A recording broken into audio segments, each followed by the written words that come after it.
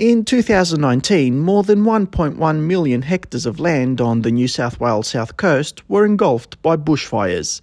Ross Carriage is the CEO of the Batemans Bay Local Aboriginal Land Council. She says the damage done to the area was almost irreparable. Our region was hit. It was devastating, absolutely devastating. From down near the border, right up through the whole of the south coast, right through to where I live, around Ulladulla, the Conjola area. It was extremely traumatic. Delegates from 11 Aboriginal land councils recently gathered on Marramarang country on the south coast of New South Wales to learn from the past in order to prevent disasters in the future. Ms Carriage says the size of the damage could have been reduced if the necessary precautions had been taken. It's been proven that if people have the correct burns around where they live, at least, these devastating fires would have not had such a huge impact when they're travelling through the areas where the houses are. Hosted by the Batemans Bay Local Aboriginal Land Council, the conference discussed the use of cultural burning, a cool burning technique where the fire burns low and slow, preserving soil and land.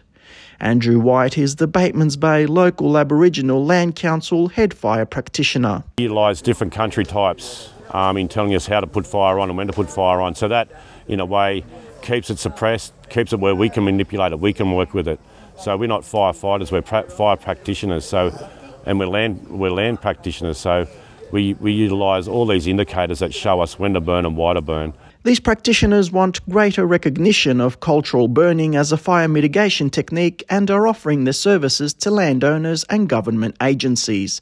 Vanessa Kavanagh from the Department of Planning, Industry and Environment Cultural Fire Management Unit says the agencies need to listen to the voices of the local community. There's been a really long history of fire management being done just by agencies.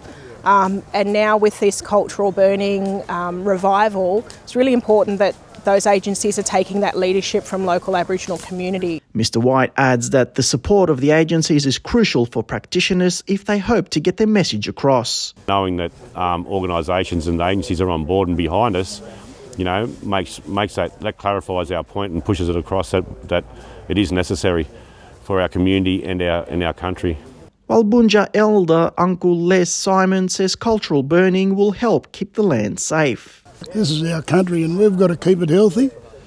And if it's not healthy, we're not going to be. So it's a big thing that we're trying to do. And not only that, we're getting our kids back to our culture. Caring for country is a way of ensuring that the culture will survive for generations to come. Alex Anifantis, SBS News.